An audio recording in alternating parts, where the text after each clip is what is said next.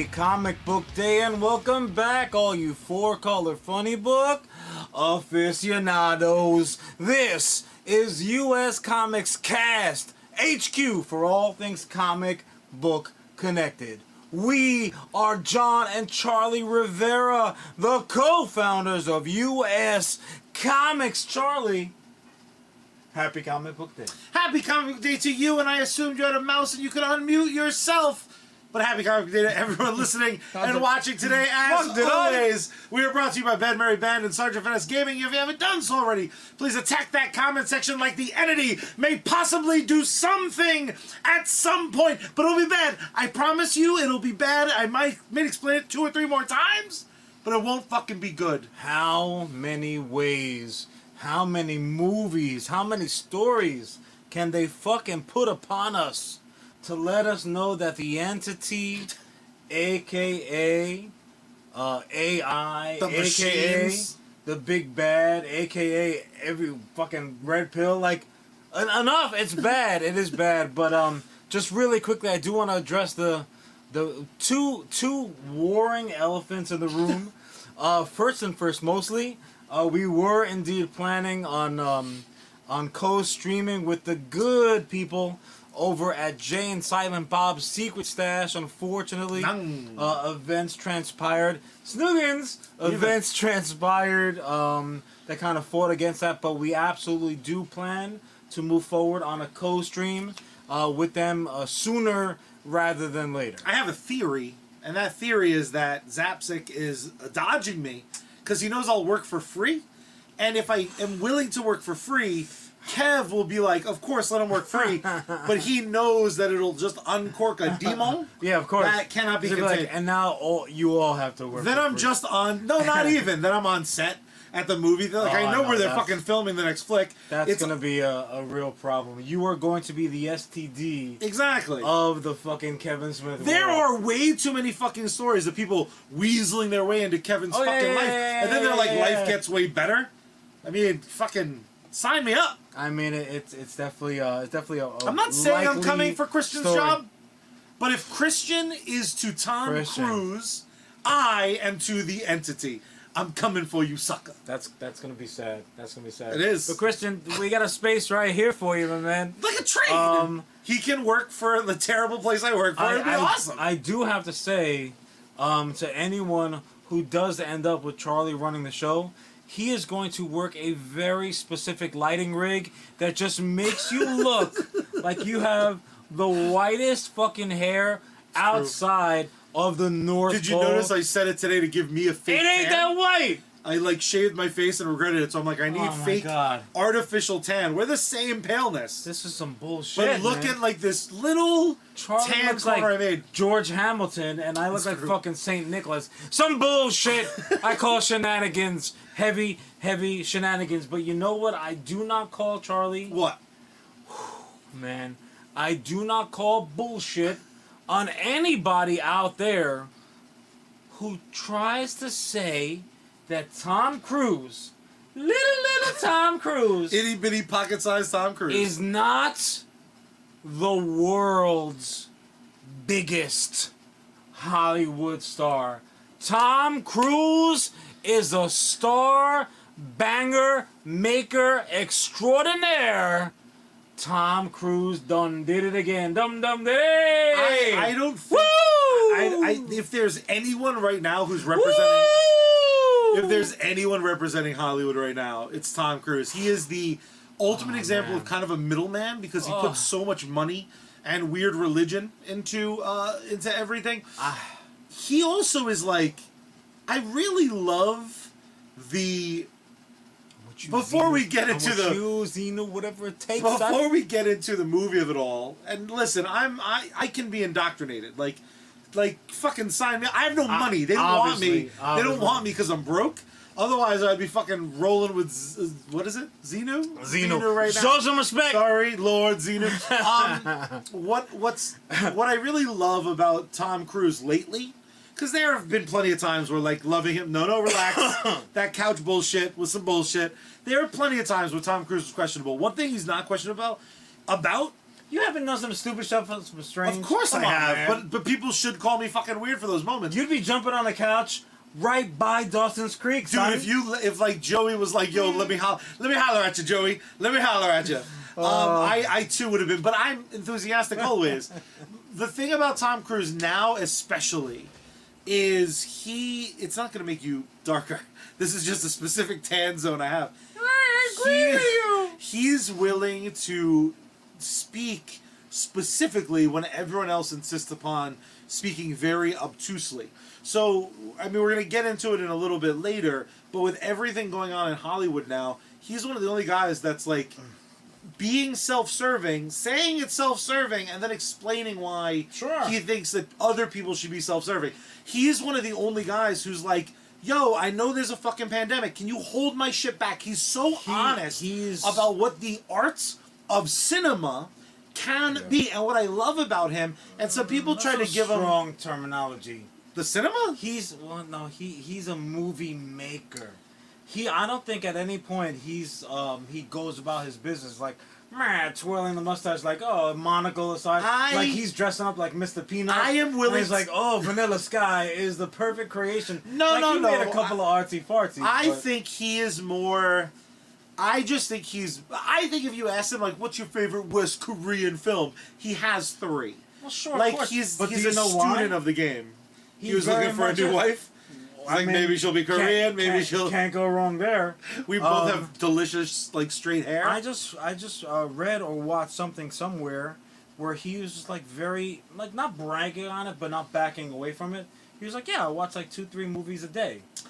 Like if you're Tom Cruise, that sounds fucking I great. try to watch 2-3 films a fuck, and I have a shitty life. Now here's the best part about it. If you're Tom Cruise, he does it like while a 55-inch TV is like a 99-inch TV. So because he's a baby, he's a baby person. He's been in effect going to the drive-in every day. Before I let you dive into the topic proper, though, the last thing I want to say about it is what I appreciate about Tom Cruise is when he said, people tried to give him shit recently because they were like, this motherfucker said he liked Flash.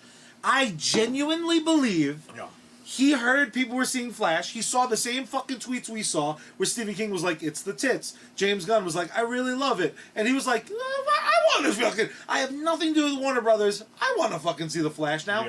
The dude he strikes me at is a dude that they're like, Oppenheimer and Barbie the same day. A bunch of people are doing it. I bet he was like, I'm gonna go fucking see Oppenheimer and Barbie the same day. I'm gonna have Barbie medicine. Might be his next girl because they're like the same height. And like he's tooling around in a pink Barbie car. Take all the other bullshit away. And Tom Cruise, when it comes to entertainment, I think is far closer to me than the non-me's of the world. I think if you told him like AEW's awesome, he'd be like, oh, what the fuck's that? And if you're like, well, pro wrestling, and he's like, why do people pro wrestle? And you're like, I don't want to explain it. Watch this match. I guarantee he would watch the fuck out of Kenny Omega wrestling a broom, and he would think that's all of wrestling and be obsessed with it. It's definitely possible. It's definitely possible, but I do agree with you for the fact that like you two are on the same enthusiasm level. Both on the same spectrum. Like. That's what you're saying. I don't want to say it, but I'm gonna get some cans for you to fucking squeeze on real quick. But yeah, no, totally. Like he loves what he likes. Yeah. You know, like this is a cat. He doesn't have a lot of shit he just tolerates. I mean, not at all. Because why would he? Yeah. He'd be like, nope, thank you. And what else you got? So Charlie and I together, which was great. We did indeed go to the theater as Lord Xenu, Tom Cruise commanded, insisted we do. We were at the movie and he still gave a shit with the director. He's like, good thing you're here, motherfuckers. Yeah, he's like, I'm sparing you fucks. I got my fucking really UFO parked outside. I like to think he showed up to every theater somehow. If anyone could have done it. So indeed, Mission Impossible. I like to call it Mission Impossible 7. Dead Reckoning Part. Some people call it Dead Reckoning, but that's fine. That's fine. You know what's funny is he does apparently want this to be called like, this is a whole side thing, like to him, Dead Reckoning and Part 1 and Part 2. They're like, you can't call it 7 because they're both 7, so it's not 7 and 8. So that you can't say 7 yet because you haven't seen the end of the movie. I'm like, that's fucking crazy logic, Tom. I'm gonna call it Dead Reckoning. I'm gonna call it Mission Impossible 8 when the Dead Reckoning 2 comes out. Not me. I'm gonna call it 7.5. I don't need that much drama in my life. Thank you very much. I got plenty of my own. But what's funny to me about this, Charlie, two things that struck me first mostly. This is not a franchise that was supposed to have legs. No! Right? This was one of those things where... No, to be hilarious, we're going to do a Mission Impossible movie. I feel like that was the pitch. Charlie, the Mission Impossible rolled out, like, right around the same time as, like, fucking Dukes of Hazzard came out. Oh, and they were just, like, redoing... Is that true? It didn't feel like they were together. I love Starsky and Hutch. Starsky and Hutch. Miami Vice, which I just rewatched. Did you just call it Starsky and Hutch? Like, I did a little Starsky, bit. I got a hunch. You're around the corner. Let's go get him. Was that not his name? I actually just rewatched, total aside, I just yesterday rewatched Miami Vice, the movie. Why? Fucking, it's actually good. It's dumb, but it is far cooler. Here's my take. It's artsy. Because the cinematography is artsy as fucking a little bit off track, but this one was my fault, so I'll take responsibility. Anytime that you have an adaptation of something that you love, they better come correct. Yeah, with and the I don't give a adaptation. fuck about Miami Vice. So Miami Vice meant a lot as a kid of the '80s. It meant a lot to me. So when they came out with this like fucking kind of like super goofy, serious, like Hulk Hogan mustache having, you're misremembering mullet, though. like it just Zero goofy. It was not Miami Vice It was at all. not your Miami Vice. And Miami Vice at the time, they didn't know they were goofy. Like they were like, "This oh, is cool as fuck." We were Look at my pushing Ferrari. our sleeves up on our suit jackets. Like, yes, Is it? We were all fucking. I'm furious that I can't do that. We were You all guys blew that for Tony me. Blundetto. We're like, yeah, yo, what's up? I'm ready for the party. They're like, yo, is Tubbs around the corner, man? Every now and then I can't believe I can flip my sleeve even collars. that is borderline. But it's Even only that is because I'm borderline. eccentric. They're like, People are like, all right, we'll let it happen. or if you have a Ferrari parked around the corner, a white fucking Ferrari, Ferrari or Lambo? It was a Ferrari. It was a Ferrari because the remake is a Ferrari as well. Ugh. Fun fact, Anyways. I accidentally just did a pitch in just Starsky and Hutch, and Paul bought it. So cousin Paul... Paul, this is going to be an expensive proposition. Man. Not really. I only really a need great one idea. lead actor. It's just people giving him hints to shit. It's just one actor who's like, Know what it might I be. have a suspicion, or do you have a hunch? That's the trailer. Yeah. It cuts off before Hutch. Yeah. He's going to put the popcorn down and walk out right now in advance. You wouldn't leave popcorn. So in any case, Tom Cruise did it again. Charlie, Mission Impossible.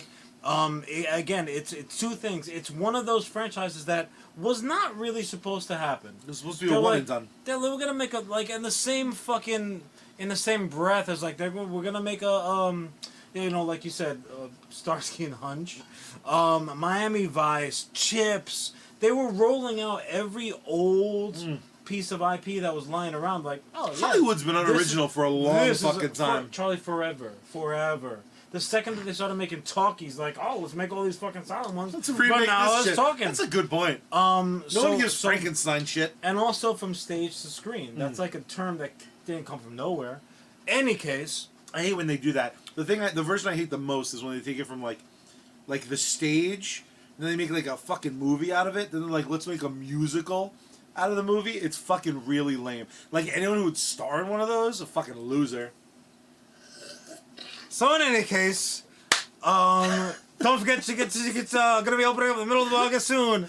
Gonna be running the show pretty soon. See you at PerformingArtsCenter.com. Mission Impossible is one of those things that was not supposed to have legs, and the crazy thing about it is like, oh shit, maybe it's got legs. Let's roll out another one, and they fucking fell on their face. They went. Mission Impossible 2 was a stinkeroo. You know what according to the rest of the movie, I happen to love it. if Mission Impossible 2 had only come out by itself amidst It's all the other dope. shit, they'd be like, all right, that's something different. The most used quote, arguably of any movie that I use that no one knows is a quote, is I only put stuff in my left jacket pocket, and if I ask someone to get something out of my jacket, I always say it like that guy. My jacket pocket, my left jacket pocket, and everyone looks at me like I'm a douchebag because I am. But Mission Impossible 2. Hey everyone, Yeah, I'm a douche. It's true. I absolve you. Xenu absolves you. Mission Impossible 2 is another one of those flicks. It's secretly fucking awesome. Especially with hindsight, when you're like, this is when Mission Impossible went out on their own impossible mission of every film was supposed to feel so unique. Well, yeah, that they were like, this motherfucker, different this motherfucker's going to suddenly be throwing kicks. He's doing motorcycle kung fu. He's going to grow his hair out gorgeous. Oh, yeah. He's never looked better than in Mission Impossible 2. Never has a scarf been sexier. That tooth was still dead set in the middle, bro. Never has a scarf been sexier than in Mission Impossible 2. When the scarf gets, like, leaves her and the bad guy catches it, John, blood moved in my body just now describing it. Mission Impossible 2 is fucking, you can't get far enough away, bro. It's gonna, the width alone is gonna get you. I stand by this. I agree. Mission Impossible 2, hot fire. I will disagree with that, but again, Mission Impossible 2 It's the best bad sequel. only suffers because the company, like myself, because the company that it keeps, and it can't help but being compared to what is in its immediate vicinity. But to do the Charlie of it all, you can't help but rank the Mission Impossibles. Yeah. I know which one has the best soundtrack. In that, like, the Biscuits and 2, bitch. There's more evidence. It's just piling up. There's Mission Impossible 2, and then there's the rest of them. Yeah. Right? And, like, Mission Impossible 2 is the only outlier because it's only kind of good. It's pretty good, whereas the rest of them are dope Fucking great. as fuck. This one is no exception. I had a little bit of a concern going in. Yeah. With Dead Reckoning Part 1? With 7. DRP 1? MI7. So I was a bit concerned because anytime that they cut a movie in the middle and they say, no, this is 2 movies, it's almost never 2 movies. Yeah. It's almost always a movie that ran too long. And they just bifurcated. If you want to have a hit, you got to make a hit. So they cut it down to 305. Billy Joel said that, and he's not wrong. But it's also long as fuck. This movie is long in and of itself. So I have no doubt that this was planned pen to paper as 2 individual movies. Now, that's not to say that there are not plenty of questions that Mission Impossible 8, a.k.a. Dead Reckoning Part 2, Electric Boogaloo, have to answer for yours truly. There's plenty of historical shit. I'm like, who's this? Why are they going to do that? Yeah. What happened to this, that, and the other? Was that a trained model? The fucking practical effect. Unbelievable. It's a spectacle. Even if you don't give a whit about the plot, even if you don't give a shit about fucking Ethan Hunt, even if, like, you're a monster and, like, don't like Ving Rhames for some reason. You have to be a piece of shit to not like Ving Rhames. Yeah, I got a total piece of shit. Ving Rhames is the puppy of actors. Or think that he's Michael Clark Duncan. You're like, I thought he died. Oddly racist. Racist, get the fuck out. Get out. You will not talk shit about my Kingpin. How dare you? Fucking the man's pretty good at it, though. Kingpin we got now is unpopular opinion. Mission Impossible 2 rips. Daredevil's not that bad. No, Daredevil's not bad at all. What are you talking about? The movie? Oh, no, that movie. Yeah, the movie. That movie's Fuck yourself. trash. Colin Farrell, Michael Clark Duncan, my boy Ben Affleck. They could just take those actors and put them in a much better movie tomorrow, and we don't have to worry about that. They can't, though, because one has passed away. So way to bring the mood down. No, but we'll have fucking Ving Rhames step in there, bro. That's true. Like then we can give him a legitimate treat those excuse. racists with an excuse. This was an awesome standalone movie. It was what you were kind of saying was an awesome stunt. It was a stunt spectacular. It was if nothing else. It was but it was absolutely a great stunt spectacular. The visual effects, the action shot beats, beautifully, outstanding, just absolutely outstanding. The fact that it was like. I sent Charlie a meme, and they were literally talking about how there's scenes in Secret Invasion on Disney Plus. Where the guy posing? Where Sam Jackson is like just sitting, dressed. Right there. At least he was dressed. He's like holding a fake gun, like and he's in a green screen behind him, and they like, oh, let's hit this CGI. And it's him sitting, same clothes. Why they add a barrel to the gun? Was he like in the middle of the street in the Bronx or something? And they add a room behind him. Not a crazy room, not even like this. Like a beige wall with one fucking vase I'm like, what the hell are you doing? Do they just? It's like as if they have to spend the It's budget. the producers. Or they lose the budget for next year. wish the problem. Oh, we gotta I wish the 14 problem million. for Secret Invasion Oh, was my they had to God. spend the budget because that show must cost $8. Well, they saved a lot on artists. Can I throw bullshit, Can I opening. throw all the way back to Mission Impossible 2 though? The knife scene. There's a scene where he goes to get the bad guy goes to stab Ethan Hunt in the eye. That's a real thing. That wasn't. There wasn't even CG for that. Charlie. Back then there was an excuse. John, now that meme has him Everything. duct taped to a train. One big problem though with Dead Reckoning Part 1. No. No, there is. Part two. wasn't Dead really Reckoning ever. Part 1, I think it sucks. I think it's bad. I was so disappointed. Bad at what? Being a movie. The stunts, amazing. The shots, amazing. The acting, very good. That story sucks dick. John, what does the entity threat actually... What does the entity do other than exists? And other than, like, maybe it's going to be Terminator eventually? The fucking entity does dick in that movie. The whole movie, we learn in the first 11 seconds what the magic key does. And the rest of the movie is them asking what the fucking key does. I wish they came to our theater so I could be like, it unlocks the brain in the submarine, bro. That movie is not a good story. That story stinks. So, spoiler alert, folks. So, the first 11, as you put it, use your terminology, the first 11 seconds of the movie. Yeah. In your mind, you're like, all that's accomplished right now is we know what this cruciform key does. It basically First of all, don't say cruciform like, all sexy. While doing the fucking scissor me, bro. Yeah. So you walked away. Not walking. It doesn't undo anything. I have no problem with the first 11 seconds. You sat there the first establishing shots. I'm like, cool. On the movie, you're like, this is dope. Huh, okay, so that key gets into that red box. Yeah. Right. Okay. And I was like, dope. So the spoiler alert. So the ghosting of a submarine that wasn't there. That shot the fucking nuclear payload that they didn't shoot. That was awesome. That controlled the fucking return fire that they did actually shoot. Yes. That went through the ghost submarine. Yes. That made a U-turn at Albuquerque. I'm so far. Came back around. I'm in. I'm high-fiving everybody. The fucking submarine that shot it. Yeah. Just because the fucking AI entity, just because the entire AI was like, nah, I'm self-aware now. This is some bullshit. You're dead now.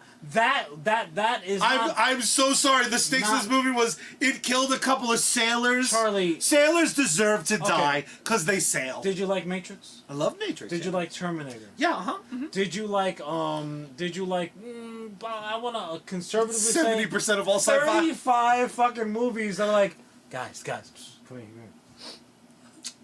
I'm pretty sure AI is a real. Can I AI, ask you? even the worst movie about AI, which was called AI, Yeah.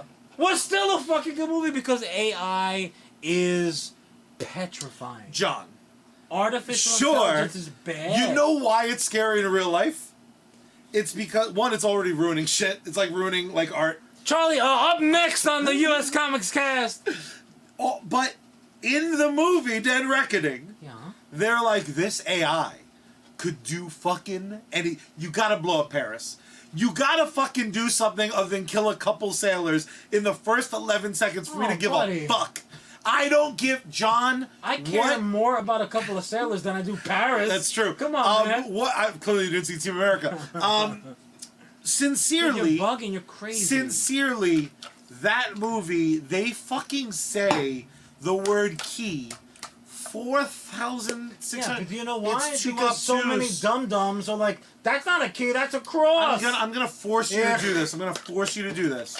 Dead Reckoning Part 1 is in your top 3 Mission Impossible films? Impossible. No, I don't think Of course not. No, I don't think so, what I'm saying is, the spectacle alone earned my money. I am not disappointed in my purchase. Not the track record? I don't know what that means. The track record of the Mission Impossible movies, where you're like, of course I'm gonna buy another. You don't get a freebie from me. You're crazy. How many fucking shitty wrestling pay-per-views have you sat through? All and of like them. they're like, oh, guess what, guys? Tomorrow, you're like, If you're gonna point out my hypocrisy every time I say a half it's truth, gonna be a long it's show. gonna be a folks. long show. No, bugging, you're no. crazy. Honestly, there You is, see every Marvel movie that comes out. There is a three. You cannot there's be. a there's You a are three-strike a rule. movie. You're right. Pitbull, bro. You are right. You fucking lock down Yeah. and they shake you like, Okay. oh god, But- I got your kids at home. Ah, he's not letting go. Wait, did you say that? What I'm saying, I did Anyway, say folks, right. thank you for joining us. What I'm This has been saying, a how wonderful dare you? episode Absolutely of US not. Comics. Absolutely not. What I'm saying is, 3 or 4 more of these misses, I'm gonna stop seeing Mission Impossible movies because they should have done the story. Oh, Joker's with us. What's up, and Joker? he's coming Joker, so quick. help me. 11 seconds. He Look, said. what's going on with you two? I hate when this happens, man. First I'm always of all- gonna be the fucking odd man First of all, we all know Bats is my love. out. That's true. Bats That's is Bats Joker is my. stream That's in some the house. shit. What's up, brother? No, sincerely, I left that movie thrilled and disappointed. Did you leave that movie looking forward to 8? No. Yeah, well, you're gonna be there. No, So yeah, you're fucking ready. pumpkin. Lucky for me, I'm gonna be in some IMAX screening somewhere, and it's gonna be like Tom Cruise putting a bomb up his own ass and pulling the pin because And that it will motherfucker be is no joke. It will be outstanding to watch. I will be right there for you. Charlie's Cousin nuts. Paul's trying to get a robot on the show, and it makes me very Oh, nervous come on. because I will let a robot on the show because I want them to know I'm on their side, but also as well as like I will be anti-Tom The Cruise. closest that I'm gonna do is being polite to like fucking Alexa or Google or whatever the fuck. Dude, if let's they not go too crazy. Who's the maid from not Futurama, but not Flintstones, but the Jetsons? Rosie, baby.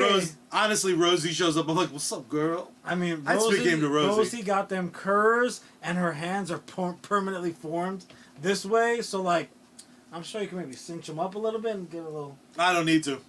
What I lack in legs, I That's make up for. Oh, tuna can, Charlie. So anyway, I guess it's a little bit of Dynamite. That'll be the spoof version. Say it for the podcast listeners.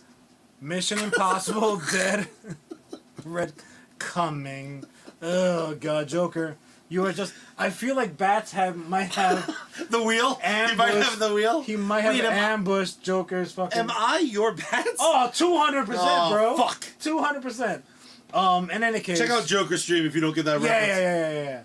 Yeah. Anyways, you fucking try. I think Charlie's nuts. It was a solid plot, a legitimately timely plot. The fact that Tom Cruise has been warning Hollywood against AI for like forever now, to the fact where they're like, nah, we won't worry about you, and now we've got strikes happening and fucking pandemonium, cats and dogs living together. Can I offer a spoilery suggestion? Try. If this film, if in the last act, the reveal was that like this guy from from Ethan Hunt's past, Tom Cruise's the guy from Ethan Hunt's past who killed some other like person he was working with that he clearly had feelings for, pre-wife. I have a feeling that she's family to him. Nice. Not a wife, Like or a sister? romantic interest. That could be cool. A sister, Stacey a Hunt. cousin. That's awesome. That's a great. I had to. That's how I would. That's guess. a great. That was the vibe I got. That's a great spin on what otherwise is a very like tried and boring. He just has worse luck with women than maybe anybody. I'm fucking saying. Fuck, when the one girl's head blows up in like 5, that's awesome. I mean, Katie Holmes alone. You're like, Yeah, exactly. No, but if you restructure this film, same opening, same everything. The only thing you change is you lead us to believe that the main henchman is the main bad, and then you do the reveal of like it's been the entity the whole fucking time. It's a much more satisfying watch. Much more satisfying watch, and I bet there's a draft of that script that's structured that way. Them saying an amorphous nothing that may do a second bad thing. Credit where credit's due. You are right; it did do one fucked up thing. A low stakes one fucked up. Foreign people, come on, get the fuck out of Charlie, here. they fucking blew up a submarine in like 2 seconds, like 5 seconds before a real submarine. Did you ever see the movie Ghost Ship? So the wire cuts all those people in half. That scene's awesome. The rest of the movie's dog shit. Mission Impossible doesn't become dog shit because Tom Cruise is insane. And he's like, I'm going to jump off this cliff. I'm going to be duct taped to this plane. Julianne Margulies, if you're not doing anything, Tom could use a new brunette. Also, I have a real issue with them already referencing themselves. They redo some of the train like 20 gags years. from Mission. Nah, bro, they're better than that. No, I believe you. The time was. They're better than that. They have more creativity. That was another decision to recreate a famous scene. They've done it before, but the train gag. They're running out of things to hang off of, going 100 miles an hour. Come on, a spaceship. Let's go. Let's stop being. And ultimately, here's my Tom real. Toretto already fucking took that. Here's my real conundrum. I don't even know, in a traditional system, how to score it, because I think everyone should see it. I think people should buy it, because motherfucker tries to kill himself every movie he does. Every movie he does, he tries to kill his goddamn self. That's awesome. He's and a that's Daffy Duck. that I'll do is- it. I'll do it. You know what this is to me, though? They're gonna make you mad at me. This to me is basically the equivalent of Last Fast and Furious. Get the fuck You have to outta see here, it. dude. Get the fuck. You have to see it. You only have to see it if you have a brother who is obscenely fucking obsessed with bad things. Charlie is I love my bad biggest shit. fan, which makes me anymore. feel terrible You were rude yesterday. about I'm me. moving on. And I feel like, you know, what am I doing wrong at this point? No, Charlie's crazy. The Mission Impossible movies are mandatory viewing, especially, you want to make a list, brother. You want to make a list because I realize that is what gives you the most joy. It's at true. everything. Go ahead and take the entire Mission Impossible franchise and put it up against any fucking crap Done. that they're putting out into theaters now, and then they're crying bitter tears. People aren't going to the theaters. You know why? Because the company that we're keeping, that's where these movies live. That's why we're not going to the theaters. Now, Charlie and I, we are going to the theaters, so we're very, very bad examples. Mission Impossible movies are some of the best examples of cinema going that we have going It is right artistic now. junk That is food. the truth, man. It is artistic junk food, and because Joker just threw it out there. You know what always wins me over in these movies, though? And he just quoted fucking Ethan Hunt and Kittredge talking to each other. Kittredge drops, "Ethan, I can tell you're very upset." And Tom Cruise replies, read it out for the people. Kittredge, you've never seen me upset. Come on, that's classic action movie goodness. Also, I love as well that as shit. they had the good taste to cast for the biggest bad guy that they're gonna have. Like, look, he's just gotta be short as shit because you cannot have our man Tom pulling a fucking tendon in the neck, looking up all the time. Bad enough he's got to look up at all the broads. A little bit for the tired working man. The broads in this movie are just outstanding. You talk about worth the price of the popcorn just for themselves. Oh my god! They are a very smorgasbord. There's a very specific website I won't mention that I regular that they just basically went through my search history. Oh god! Overly tall, hot blonde. Oh my god! Mantis has never looked better, and she's like rocking kabuki makeup for no reason. Some scenes. She barely speaks in this movie, which is really her at her best, quite frankly. That's the neatest thing anyone's ever said. Well. There's like racial undertones you don't mean. I will. to be It's there. not racist. I know. I just wanted you to specify. It I sounded will look racist. up the French translation of that sentence and say it once again, so she gets it. You will not talk about my ex-wife like that. We need to talk to her booking agent. But in any case, so I guess a little bit of a split. Actually, not even Charlie. That's didn't what I mean. It's particularly- like, how do I even? Charlie how didn't do love you? the story, but still wants you to go. He says, Can I? Is this milk bag? I'm allergic, so I can't tell. But you smell it. Can I tell you? It is it's a fucking awesome. It is. Time It is in the movies. identical for me. It's identical, and this is why I kind of harped on it before. This is identical joy level to Mission Impossible 2. I shouldn't like it as much as I do, but here the fuck I am, and I am not gonna ever. I fucking don't like when other people yuck my yum. I'm not gonna yuck my own fucking So yum. just to be real clear again, because I don't like it, but I love a it. little bit of mixed messages. Mission Impossible 7 Part 1, Disc 8. I hate how much I love it.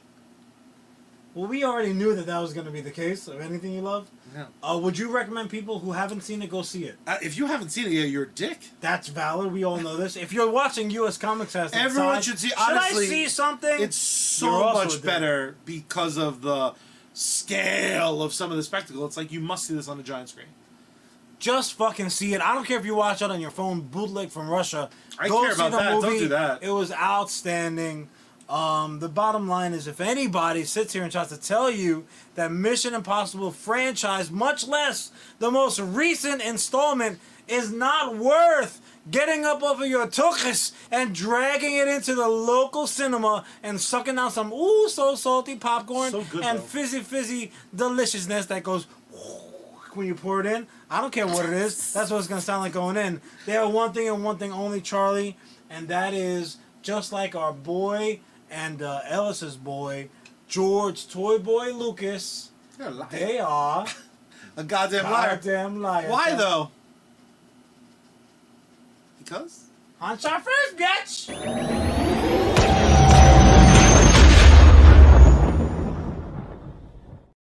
At first, biatch indeed. Yes, we got a little bit of extra room. Do you want to see? Do you want to see the difference in our days? This is really respective of how we live in life, but it's all right. Let's make it happen.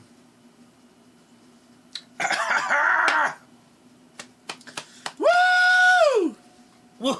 Woo! Woo! Woo! Woo! Before we jump into the next topic, really quickly, can I tell you an embarrassing truth about yours truly? Please do. I almost never, to the point where I really can't believe the last time that I fell for internet tomfoolery. I thought this was going somewhere like very... So I'm like... I've been dating an AI for 2 years. Very close shave. Your shit grew back so fast, people are going to think you're an X-Man or a wolf. Either one's fine. Both are kind of true. So I'm just like, surfing, and this really falls into the category of I so wish that it were true, that even a fucking tiny whiff of it is a possibility. I'm like, oh my god, it's happening. Somebody posted somewhat satirically that our close personal friend John Mulaney had been cast as Plastic Man. And Charlie, I fucking bit on that hook. Like, you remember how Bruce the shark in Jaws bit down on that fucking the boat? that leg? The leg. I bit down like it was the Kittner boy, bro. I was like, it's delicious, oh my god! My lady's gonna be Plastic Man, I'm so happy! And that lasted for approximately 11 nanoseconds, whereas my eye was tearing up at happiness and like open up for the first time. You know, you tear up a little bit and it clears your contacts, and you're like, oh wait, what happened? Oh no! I basically fell for the comic book equivalent of an article on The Onion. I'm like, oh no! Was someone like, wouldn't that be great? What the fuck was the punchline? Poor little heart. Well, there's like an online petition going on, but there's online petitions for everything nowadays. Oh man, I was embarrassed. Melania's Plastic Man is borderline perfect casting, which a little bit makes me insane. What up, Chris? But no, it's gonna be okay. He gonna get other. Look at his wife. He gets to be inside her all the time. He ruined her already. He's not on drugs now. He's not. Yeah, but that's not our problem. He has to pretend he loves her for 2 more years till he gets that DC money. No, it's okay. It's gonna be all right. It's gonna be okay. No. It's gonna be okay. What up, Chris? John's crying over fake Plastic Man news. I'm crying for whole different reasons. Well, John, Chris is here. Who's here? Chris Vassallo. Oh, what's up, Chris? The strike continues, and they're being joined. Another strike. That's strike 2. It's call on the outside. I'm fucking saying SAG and AFTRA are now both on strike. Do you want water? I have my pitcher. No, I'm good. The strike continues, and the thing that really amazes me more than anything else is how frustrating the discourse is. I just want to drop a couple quick facts. Sure. First and first, mostly, full disclosure. Fuck the suits! I have a vague acquaintance that is a member of SAG AFTRA. Sure. I have a few friends that are unionized. Well, you have more friends than I do. Very likable. Fair enough. I do have friends in the union. I am a union employee. I have friends who are in other unions. I'm not in SAG AFTRA. I'm in other unions. And this is something that does directly affect me, because there is already emails going out about professional cosplayers, which I am not. However, they did pretty much put a cease and desist on if we're contacted to not kind of help out with promotion. And Ghostbusters, in the past, Sony has reached out to us to help promote their flick, which is not something I would participate in as long as the strike's going in. I don't represent the team I'm with completely. I kind of manage the team more than run the team, so that's their business. If they choose either the Long Island Ghostbusters or the New York City Ghostbusters, that's for them to decide. I can only really speak for myself. And I am speaking for myself. They made it very, very clear. John actually pulled up a fantastic picture. Charlie works better with pictures. I can't totally see it, so you can give them the 10-cent version. But as of right now, what's been confirmed for me, I don't... Do you want me to read this whole gimmick? No, I'm just saying. For your reference. This is awesome. Basically, it comes down to this. It has a lot of nuances. There's a lot of aspects to it, but there's some things I want to clear up. That was only a kissing cousin of it, but I am glad. Thank you for pulling that up for me.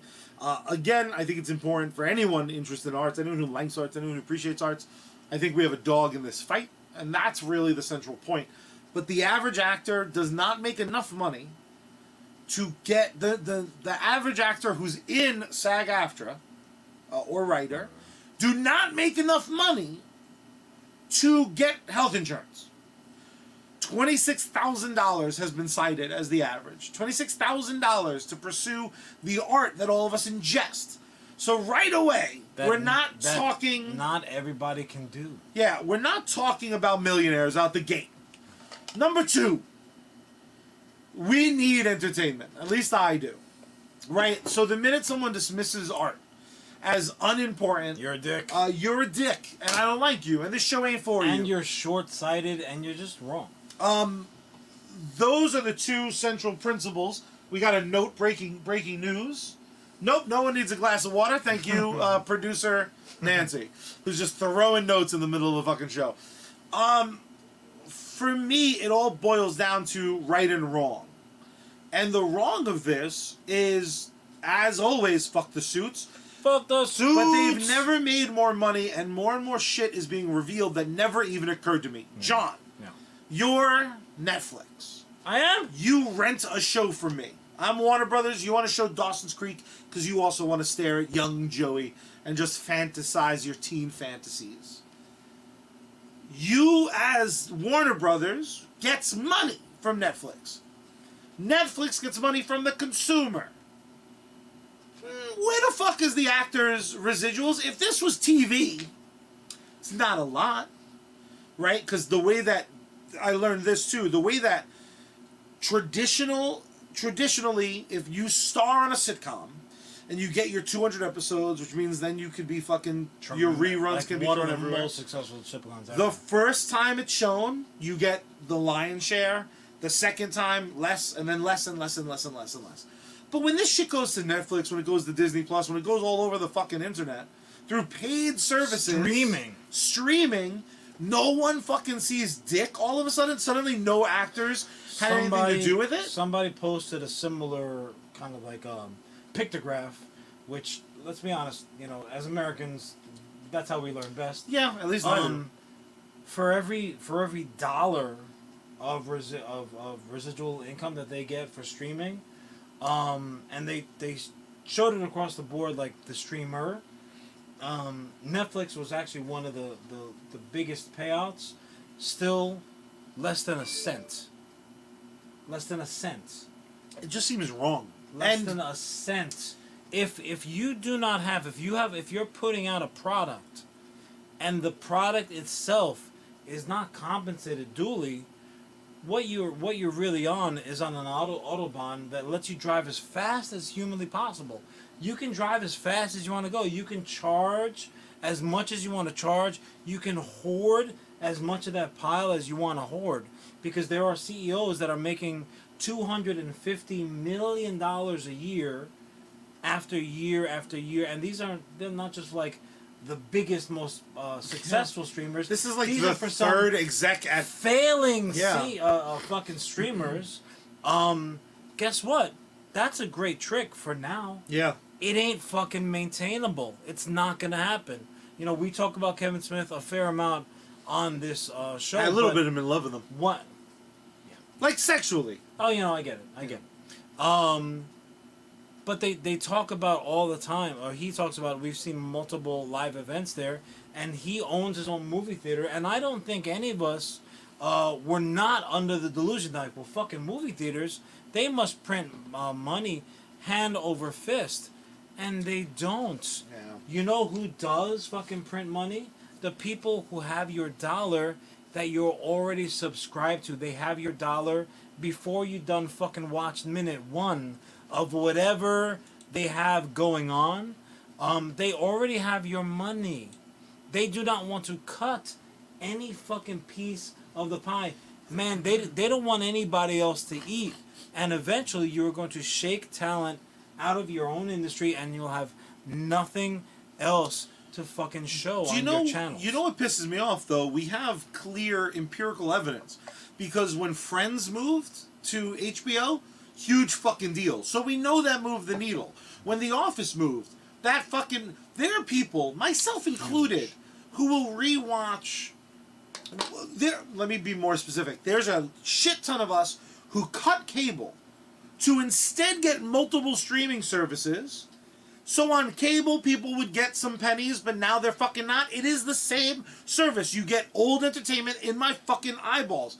But more importantly, what this really showed me recently, with how fucking dumb and short-sighted and shitty people have been about the situation, when the fuck did it become so cool to, like, cuck out for billionaires? When the fuck did this, like, Musk is a celebrity, and why the amount of verbal and visual blowjobs these fucking people are getting? The guy from Disney, everyone all of a sudden loves. The guy ruining shit. The fucking vitriol for anybody who's looking to get what they're worth, right? Rocky said it best: if you know what you're worth, go out and get what you're worth. But don't fucking look around and be like, I should have more than this person or that person or this. That's actually one of the best parts about this shit, is because you have those individuals who do make tens of millions of dollars when productions come out to star in a fucking attempt, not even for home runs. So we have a friend of the show and a friend of mine in real life. I'm gonna leave her name out of it because you know how this industry is. But after the fucking dust settles, we'll call her Palma Bayak. I wish. I'd be like, fucking push me out. I just thumbed Charlie in real life. Salma Hayek's proof, by the way, anyone who's like, when you're over 30 or not, Salma Hayek might be 100. I don't give a fuck. She might legit be a vampire. That gets the Batman smack across the face. She's still rocking the same bikini. The bikini's 30 years old. Hot as fuck. That's how bad she needs residuals, bro. She can't even afford a bikini for them giant watermelons. But... Let's move that. Give us a sec. No, you live in that. You sit in that stink for a minute. Okay.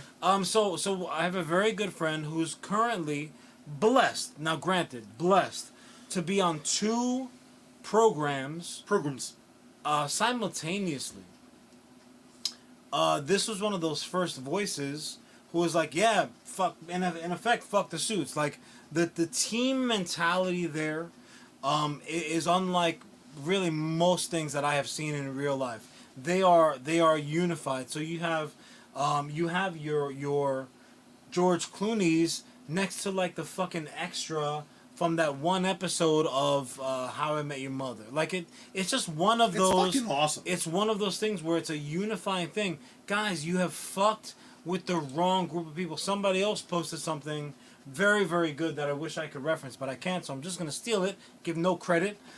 Something to the tune of, so as an organization, you are choosing to go after people who get paid for their ability to communicate a certain thought or story, and then on top of that, you're also going after the people who write the words that those people not are a great fucking, fight to pick. Like, what are you doing? That's like going to war with a bullet manufacturer. What are you doing, guys? You are going to lose. It is pure fucking greed. It is not coming off. You're not coming off looking good in any fucking way. And it started off you not looking so great either because of the shit that you're putting out there into the world. Did you read what one unnamed CEO said about this when it was just the SAG strike? They said, we just have to wait until they start losing their apartments. Like, what a fucking, like, what a Lex Lutherian... You're a piece of shit. That is some let them eat cake bullshit. Yeah, when do you think, though... Asshole. And again, we don't have to beat the point too badly to death, but, like, when did it become... Fuck the suits! When did it become fucking, like, in vogue to ass-kiss this hyper-elite... It wasn't this. This is just another example of it. But isn't it crazy? Like, there are people legitimately... It's so nonsensical. What has Bob Iger done? That is not your team. As much as you close your eyes at night and pull the covers up to your little chinny chin chin chin, and probably multiple of them, that ain't your team, my friend. They are not coming for you. They are not calling you up to be on the fucking fantasy football league with them, with the fucking CEOs of Amazon Prime or Disney Plus or fucking anybody else. All right, so get real. Get with your home fucking team, because whether you're fighting with them or not, they are fighting for you, dum dum. If you've ever enjoyed anything, you should be. Oh, I've never enjoyed it. Nice. You should be fucking pro at least this union.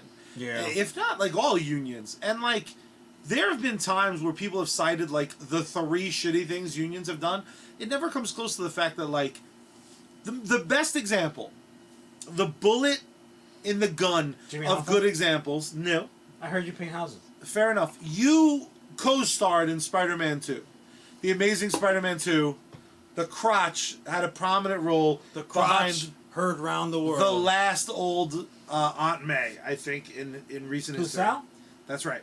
I'm close personal friends with her, so I call her Sal. You little peons probably refer to her as Sally Field or Miss Sally Field or Academy Award winning. You call Sally her Field. Sal. Yeah. We're going to go with you call her and our pizza guy. Call them both Sal. The next time that we bump into her, I'll prove it to you. Fair enough. I'm furious at you right now. But your cock and balls were in The Amazing Spider-Man 2. If you watch the extended cut, they, like, actually see you. The current cut. And your hot Asian wife. The current cut, which is actually coming to Disney.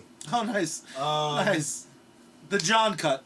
By the way, I get no residuals for my Schwarzenegger It's called... showing up in that movie. Graduation scene. What Look for a bow-tied Puerto Rican with an Asian wife. Hot Asian wife. What's up, girl? Hot Asian wife. Don't bullshit. Yeah. But no one was happier when this silly bitch fell to her death than me. I was like, Andrew, let her fall. She had to do like 90 fucking 100% takes. sounds like you're talking about Hot Asian wife. No, she's like... You are talking about Emma Stone. Emma Stone. I hope you're out there picketing by yourself. They call her 90 take Emma. Oh, 90 take Emma. She took so many fucking takes. She can take one more, like, you know what I'm right? You know what I'm saying? What do you say? My cock. I don't follow.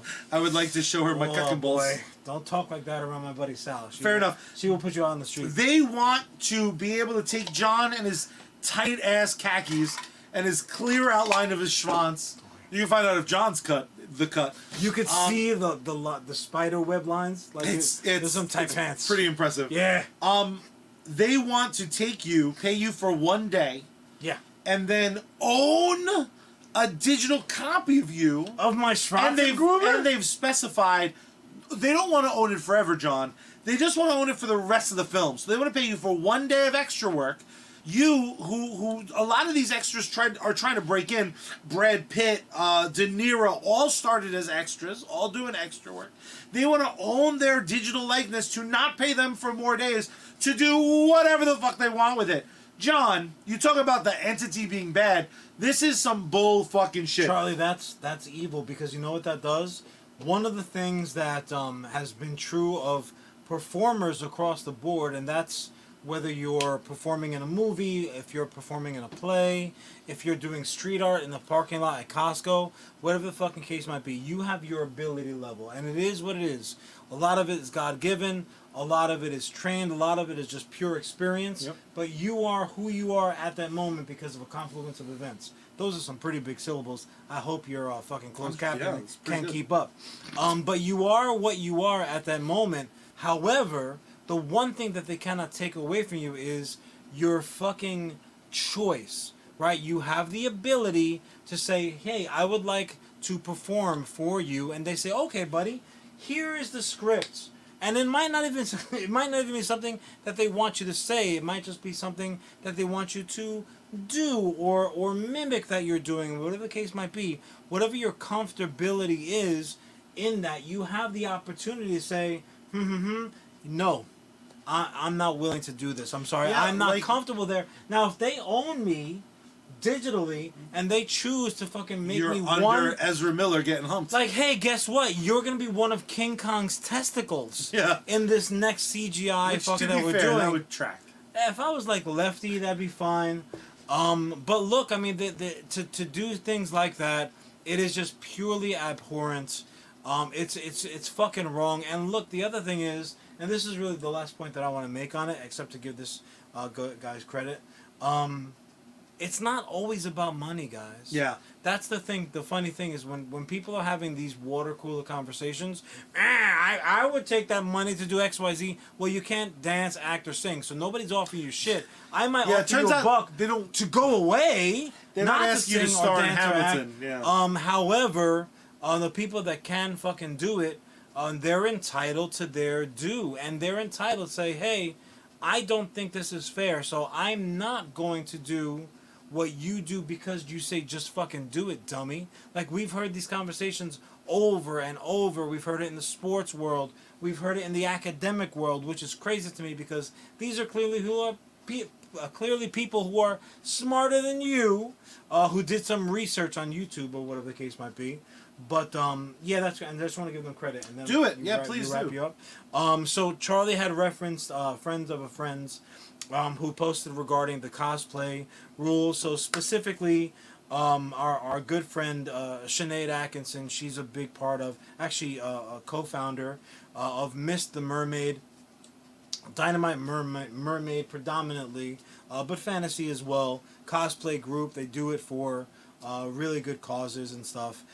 She actually had referenced Elemental Cosplay. All of this is all over on Facebook. Valerie Meacham, who really does amazing stuff. Joker, if you bumped into these folks, even you would be impressed. Their cosplay level, these are like, princess parties they throw, special events. Fucking crazy. They're like kid smile makers to the level that is just like enviable. Once again, it's Elemental Cosplay, and also as well Mist the Mermaid.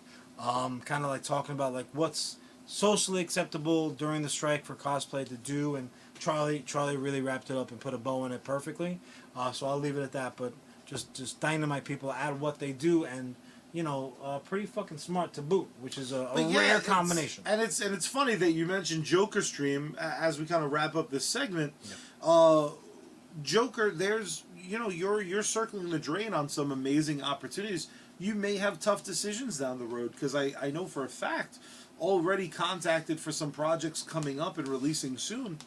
I know a bunch of cosplayers that I know are attending Barbie events paid by the studio, and for me, for my needs as like a would-be artist, I can't support their endeavor. If they're grown adults, they can have to turn decide. down a Ken gig because of what's going on here, I'm gonna go start picketing myself, dude.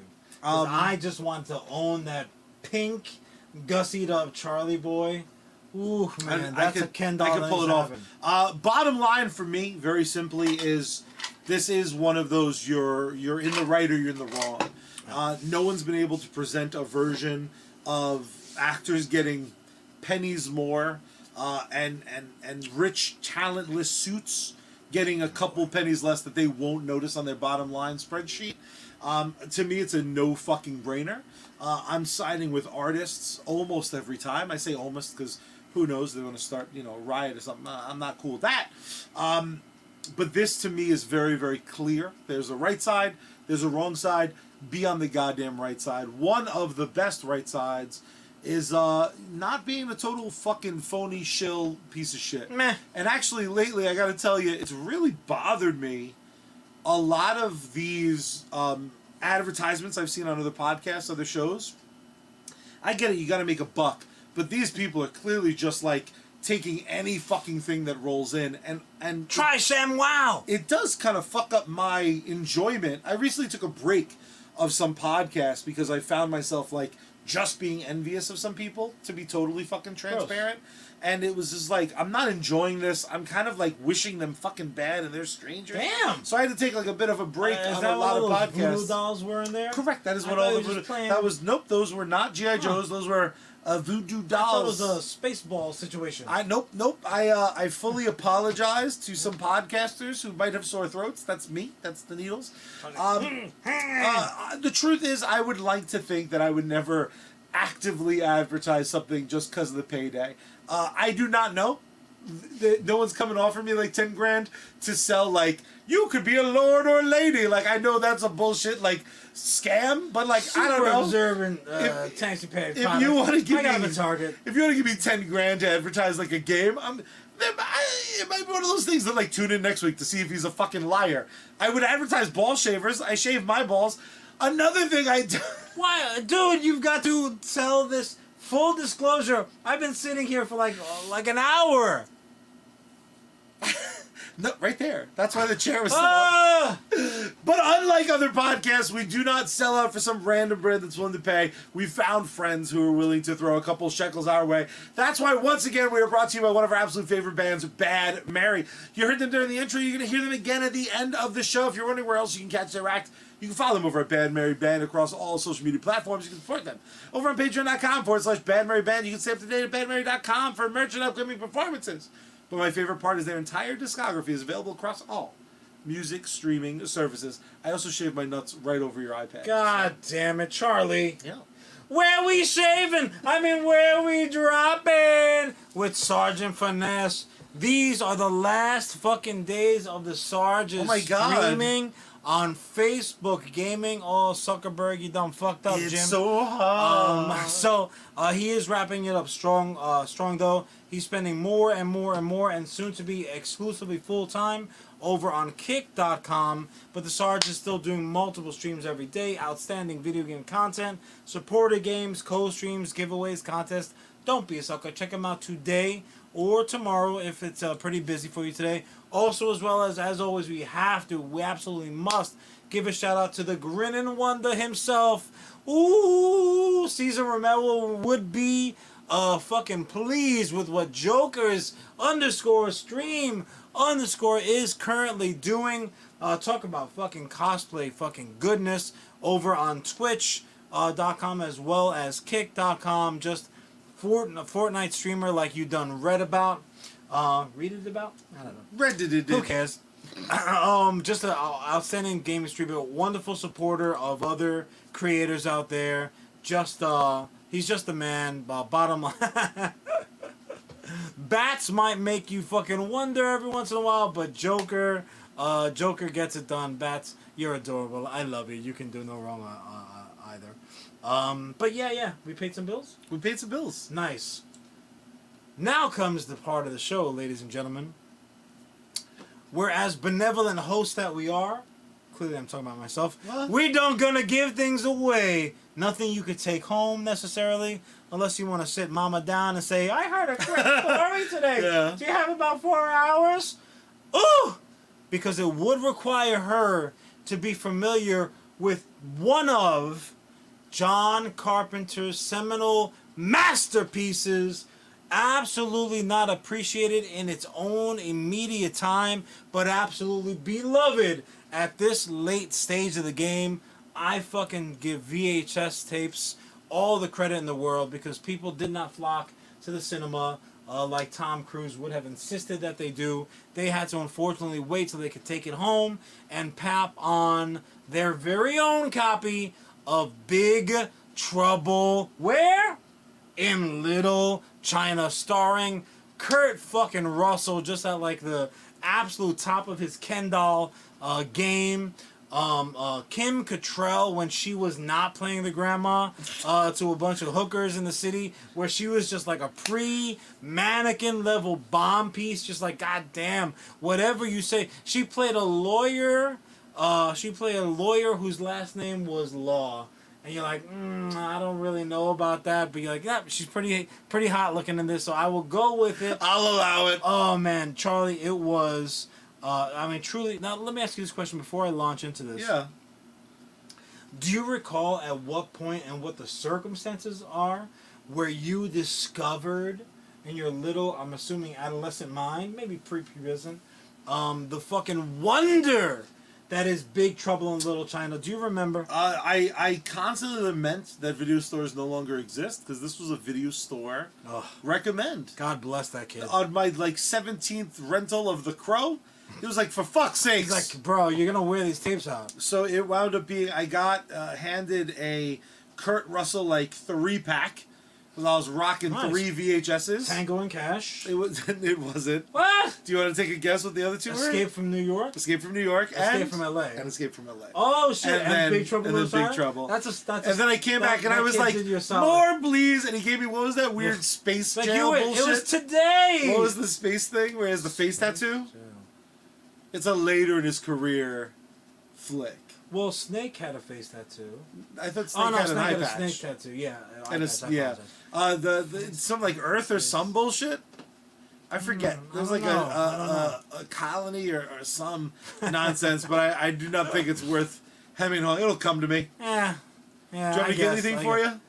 Huh? Is that answer sufficient? Yeah, no, that'll work for me. So, in any case, this was one of those flicks where, again, as a child of the 80s, Sundays were for pretending you were going to church with Dad, getting some on the down low pancakes, getting back in time to sit on the floor in the living room / dining room and watch some kung fu fucking theater. Oh baby, did I love me some kung fu theater. To the point where I'm like, well, this is almost like archaeology because they clearly don't make these type of movies anymore. Yeah. But Charlie, they done did it.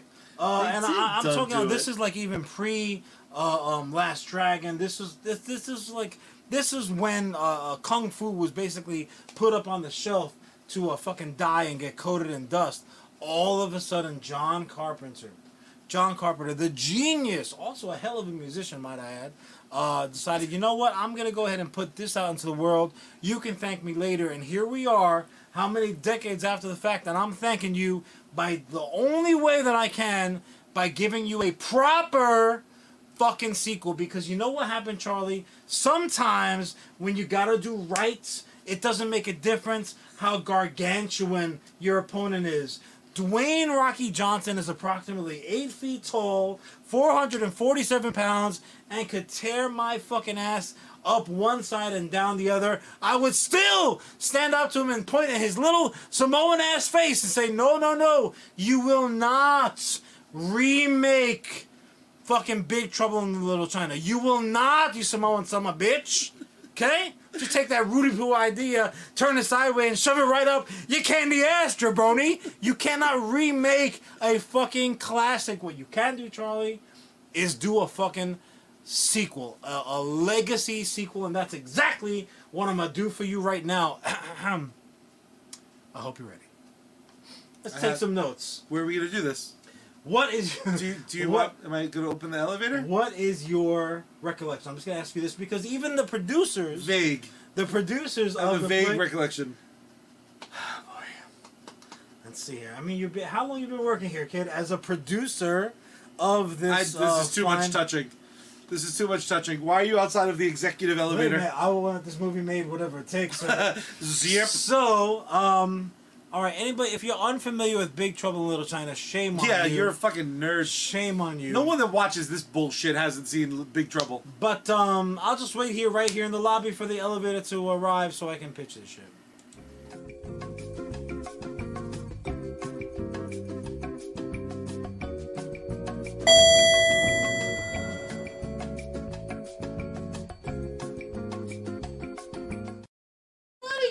You have to give up. Hey! I don't got time today. Hurry up, hurry up. Oh, you're one of those young executives. Oh, yeah, young hip. Oh, the checkbook is going to be out.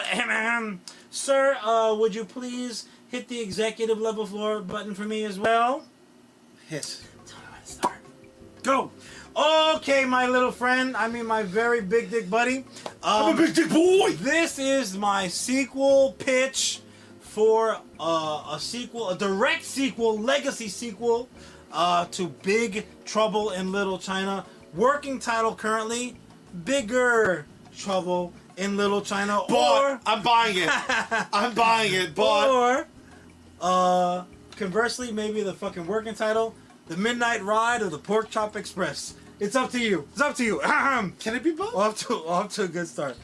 So, all right, here where we at. Nope, that's Indiana Jones. I done fucked up, Jim. All right, so right off the bat, this is a legacy sequel. If I hadn't been fucking clear, so this flick is starring Kurt Russell returning as Jack Burton. Sorry, Rock.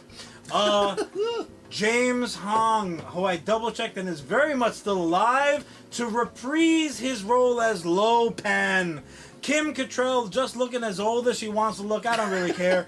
She is returning as Gracie Law. You know, the lawyer, Gracie Law. Come on, guys. We can do better. Their accountant is Jim Math. Dennis Dunn is returning as Wang Chi, fucking Burton's, awesome. Burton's little buddy. Tough guy buddy. Also, as well as Susie Pai, returning as Mao Yin, who, if you remember, like, in the movie, like, she's a pretty fucking bomb piece. Good job, producers. That's because you remember her from First Blood. She's Rambo Expendable. Oh, shit. Yeah, that's her. That's nice. her. So, naturally, with that type of a track record, she's got to be in the flick again. But it's in the movie. We are adding, because, name recognition counts, we are adding Simu Liu, who you probably remember as Shang-Chi. Yes. He's playing a new character. Your soul is mine. He's playing a new character named Bo Chi. There's a little relation there. Guy who we were talking about maybe 2 weeks ago and is just as hot as fire! Ki Hui Kwan. You might know him as Short Round. The artist formerly known as Short Round. Here he'll be playing again a new character called Guai Xiang. We are also getting, well, I don't want to ruin it, but we are getting not a reimagining, because that's a terrible word for me. We're getting replacement storms. Fucking storms, thunder and lightning and wind. For a lot of people, that's their immediate those fucking remembrance of this flick. But we gotta still have the face action, because they're going to be placed by Lucy Liu, Olivia Munn, and Shannon Lee, who some people might know, but if you're a fan of Brandon Lee, or even her father and his father, Bruce Lee, you'll know that she is the daughter and sister. Act? She does. Okay, cool. And she's a martial artist. Also, as well as just for a little bit of extra cachet value, Jackie Chan will be playing a new character named Professor Liang. I bought this. Did these people sign on? It's bought. Here's what you bought, my friend. Years after the events of Big Trouble in Little China, Wang and Miao have gotten married, and they've had a son. Good for them. I'm adorable. happy for it. Whose name is Bo, spelled B-A-O in the Chinese style. And that's, of course, Shang-Chi.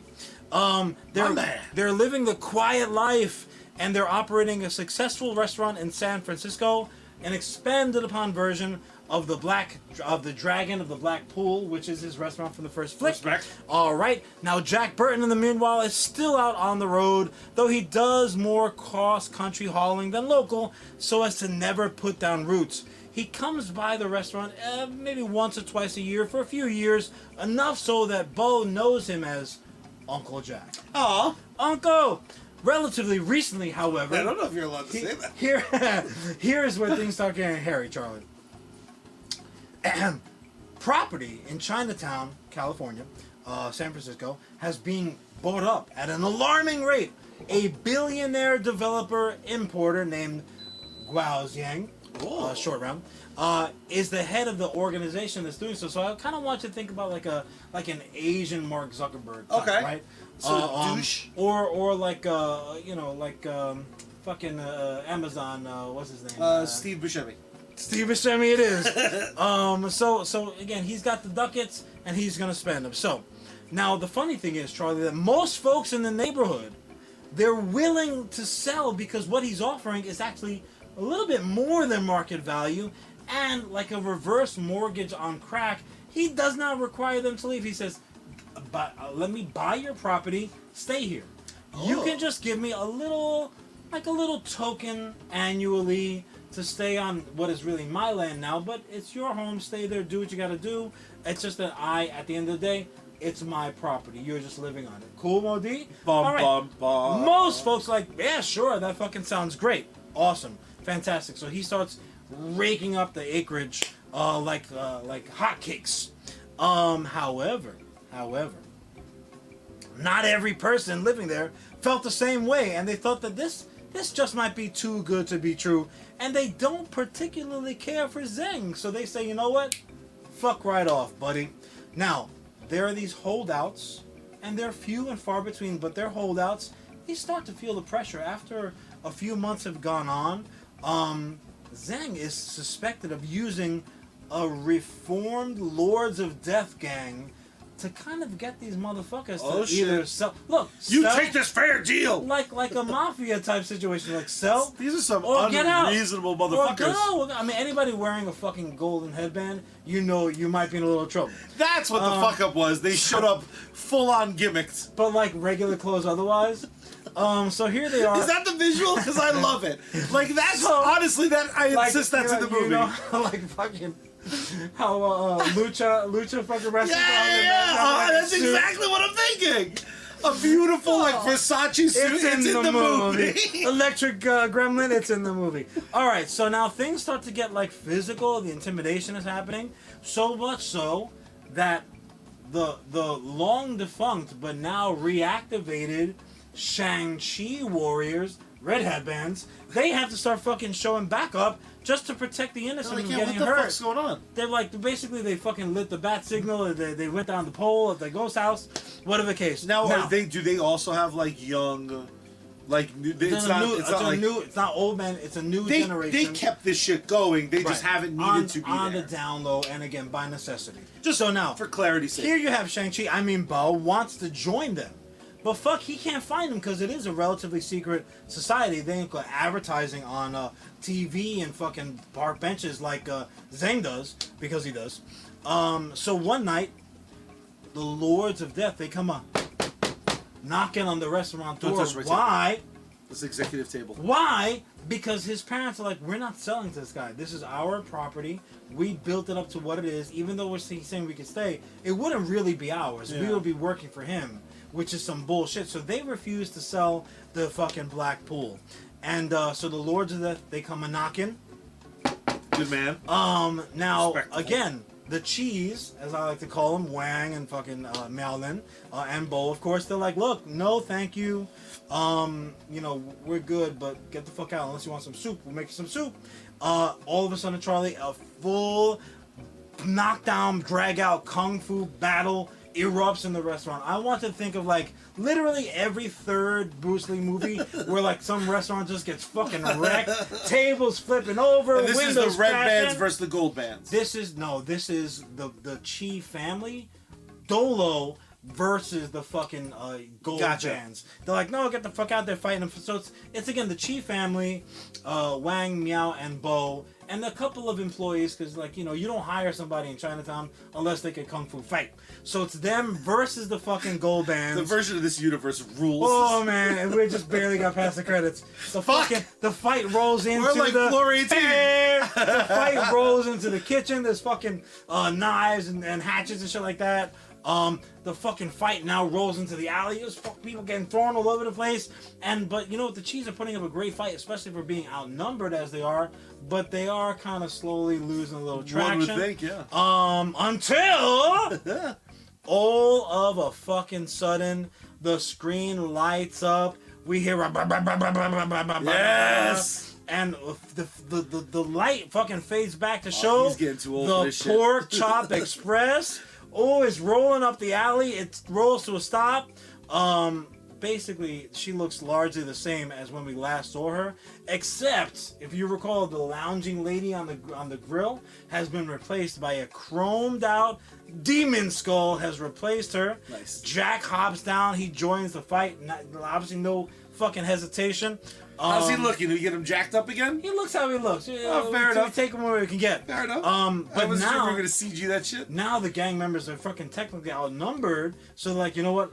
Fuck that, and they take off. So Here we have a reunited and it feels so good. Jack catches up with the Chi family. He's helping them kind of tidy up the restaurant, clean stuff up, as they update him with the events of the last few years because he hasn't been around. They tell him all about the billionaire Zheng buying up Chinatown and the shady tactics he's using, but nobody really knows why. They know how, but they don't know why he's doing it. So what?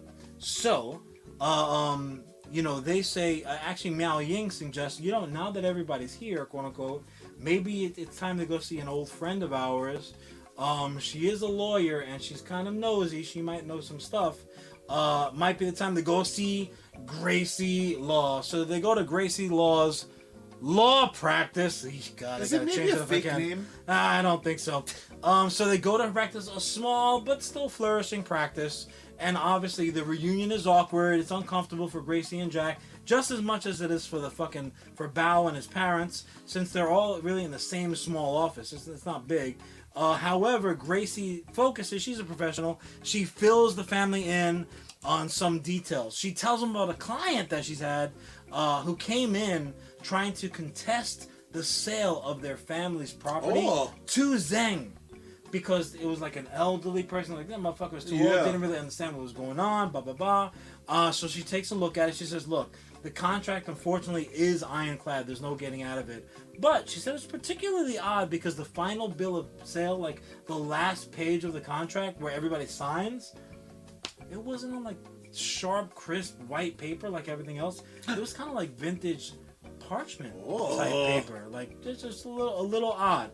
And she's like, matter of fact, I still have it here because he snuck it out, and we have to take it back because technically it's supposed to be handed into the Zheng corporation. Okay. All of a sudden, suddenly a storm blows in. It was a pretty nice night out. But night nonetheless. All of a sudden, the fucking heavy rain starts falling in sheets, Charlie, in sheets. Nasty winds are blowing, lightning and thunder crashing. Gracie's Wi-Fi connection quits on her. The windows rattle and blow open, and the electricity surges throughout the office and building. The power goes out completely. Now we're in fucking blood, total darkness. Oh shit, darkness, total darkness, brother. I should have never given you money. A huge bolt of lightning crashes down, hits a street below, maybe 3 stories down, and we see the 3 storms in their new forms. This is, of course, Lucy Liu, Olivia Munn, and what's-her-face Lee. Bao wants to run right down and confront them, allegedly, but they look how they look. His uncle and father stop like, no. It's a bad idea. These motherfuckers don't play around. We kind of know them. They look really familiar, but not really exactly the same. As they're talking, Charlie, these 3 motherfuckers from another mother, they burst into the apartment, fucking flying in from different angles. Oh, shit. One through the door, one through the window, one through the ceiling. All of a sudden, they start throwing these motherfuckers around like rag dolls. Like your little fucking dummies in there. Just throwing them around. And honestly, they're... Jack, of course, being Jack, he's like, they came for me. They must have known that I was back or whatever. Charlie, they didn't give a fuck. They don't give a shit? They don't give a shit about anybody in the apartment. They say, got it. They came for the 1 sheet of parchment paper, which again, just was really something's fugazi. 1 property to give to Zheng. But these are these are the storms. Okay.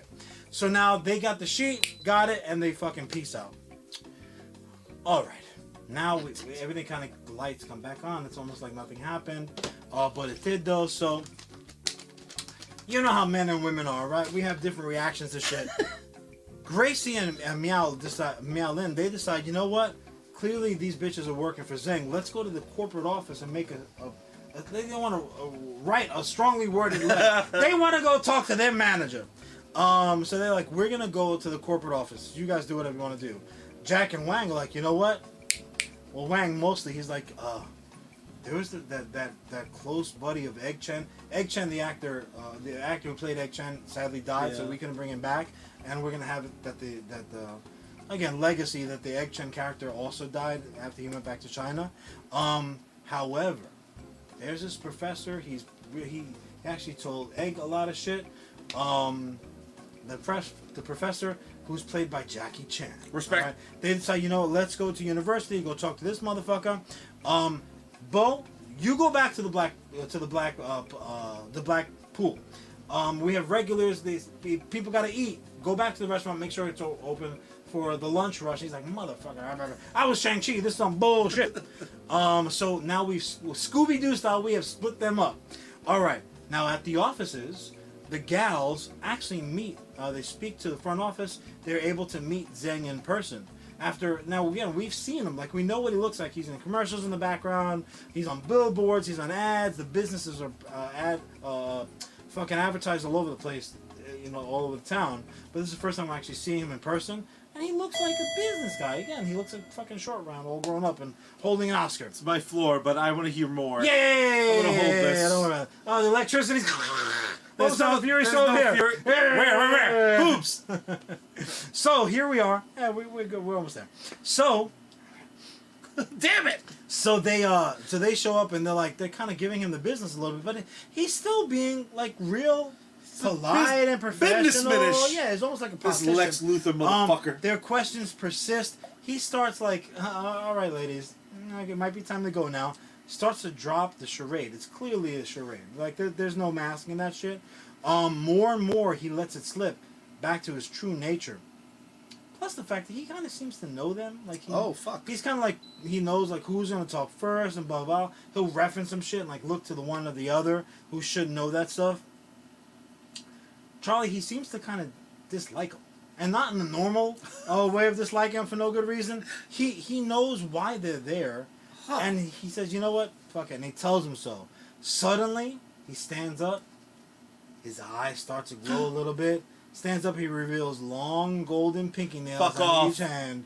Just then, the inner double doors of his office fly open and reveal the three bomb-piece storms, fade out, and we hear a very familiar laugh. The rain, did I tell you the rain?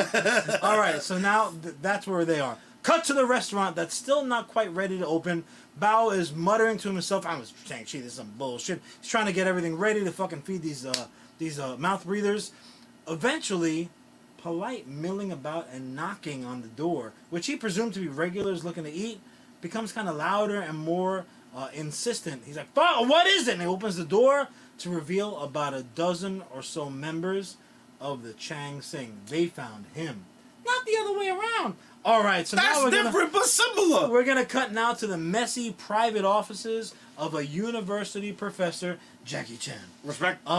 He's now like in the midst of explaining how Lo Pan, the official name, Lo Pan was actually at the mercy of a major demon, and that human blood is really the most desirable substance on earth to demons. However, human suffering is a nice little appetizer, so they're not going to mind a little nosh here and there. However, with humans, property ownership is the most desirable thing to humans.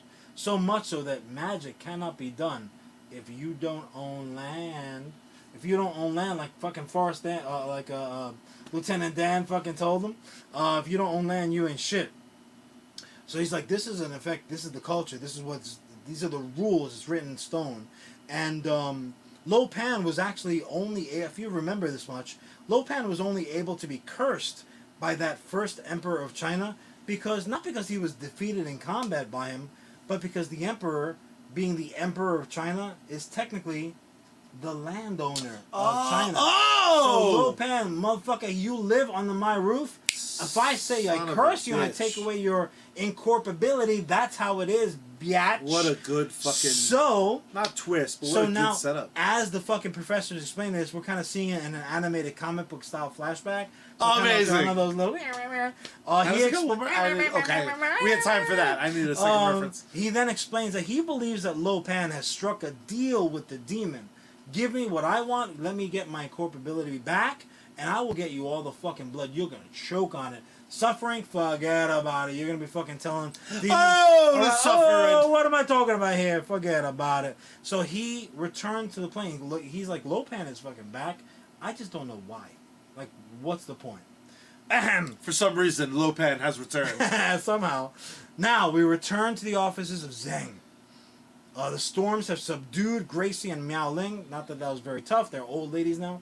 And they're standing guard as Zhang paces the room back and forth, back and forth. He is incensed that the locals won't just give him what he wants. He's rich. Don't they read the papers? They're not going to strike on him. He's like, give me what I want. Money, please. The girls get real lippy about it, too, which is not making things much better. So he's getting pushed back. He's like, this is some fucking bullshit. He starts to get more and more angry, and he fucking loses control of himself. His facade starts to slip, and we get a fucking bonkers transformation from Zhang to Lo Pan. Oh, now, shit. It's full, Classic. It's full classic Wong with the fucking dress and the big hat and the whole 9 yards. Respect. Now we got the original actor back up in there. He's like, you know what, this is actually the original fun. actor even? He's like, you know what, these bitches are scared shitless. Now it's actually kind of fun. Now I'm kind of enjoying it a little bit. So he gets a little bump from their terror.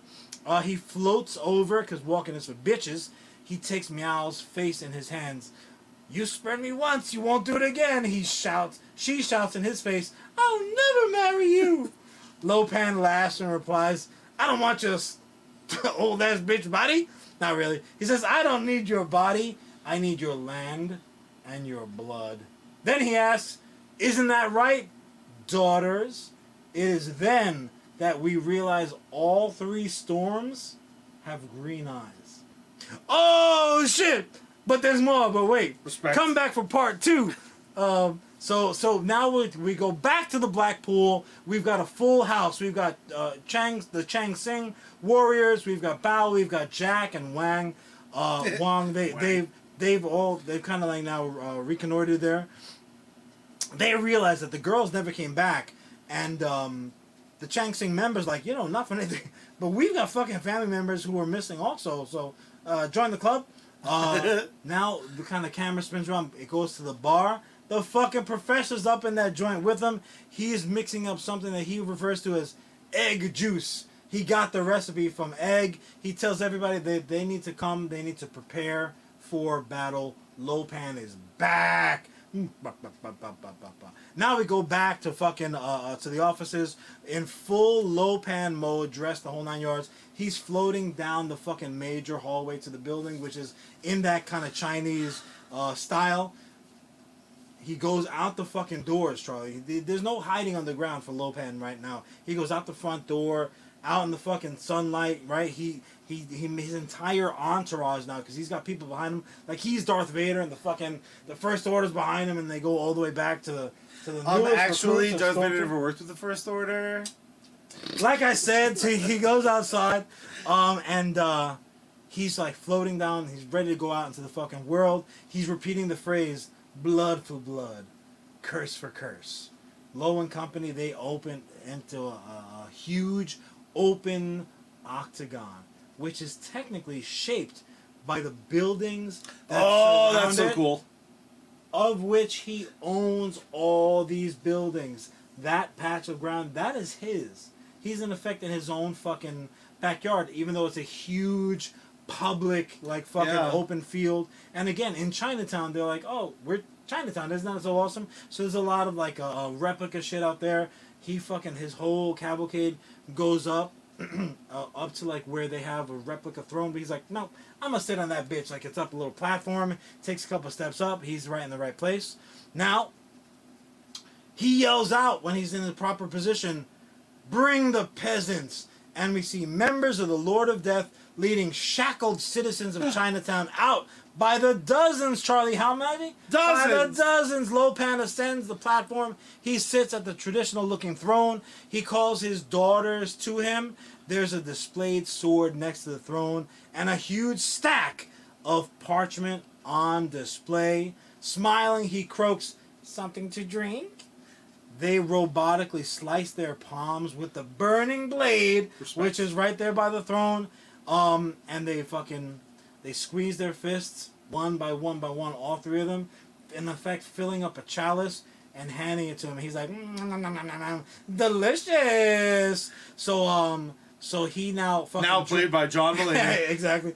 He drinks thirstily. We literally see him become even more robust and tangible. Like, muscles are fucking filling. It's like he's on roids. Yeah. He's like, the colors start popping even more so. My man, it's like Popeye with spinach, right? He's like, this is the smart. Well, why marry one broad just so I can become mortal. I will fucking milk these cows for as long as I can, and I will be a super Lopan. And he's like, isn't that better? Isn't that better? He's like, you green-eyed bitch, get out of my face. So that's in effect his game plan now. He's gonna fucking be on steroids for as long as he can.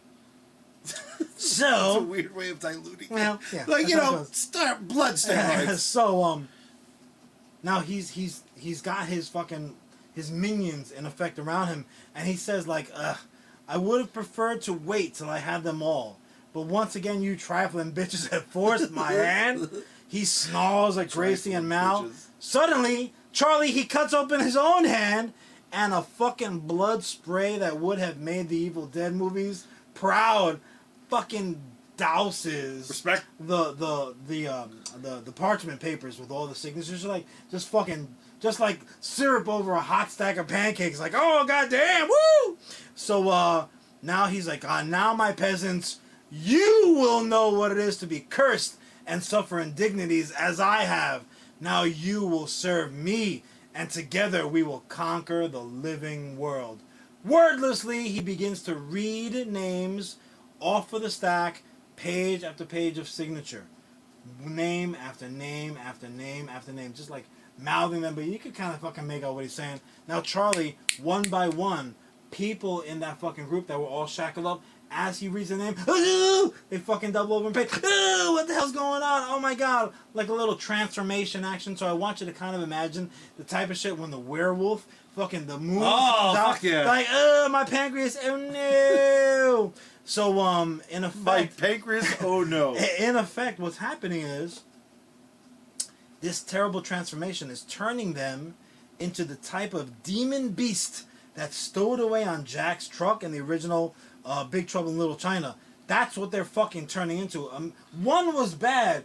Imagine an army of these bitches dedicated to Lopan. Ooh, this is gonna be a problem. So now the first of the transformations is complete. That very first name that he read, and he's now read like maybe 24 of them since. That first transformation is done. He's full fucking demon dog. And he's like, okay, this is different. He rips off the fucking chains. The chains don't mean shit to them. Dude, these demon monsters tear off the chains. They start attacking anyone or anything in front of them. Oh, fuck. Including members of the Lord of Death, other untransformed prisoners, even the fucking Storms. They go buck wild shit nuts. Okay, they're going crazy. What's the reaction to this? Is everyone like, what the fuck? Well, yeah, but people react as we expect. But not even the people. I'm talking about, like, even the fucking baddies are like, the fucking... What's happening? No, that's not happening. They have to fight back. So, like, people are doing their level best, but these are demon fucking monster dogs. Yeah, I'm a Ghostbuster. I know. It's a problem. Now, relatively unaware of the chaos, Lopan continues to read and create more and more uncontrollable... Oh, he's like in a trance, so he's not aware of shit. He's got on cruise control. So consumed with his task, Charlie, he doesn't even look up as a certain rumbling sound is heard in the distance.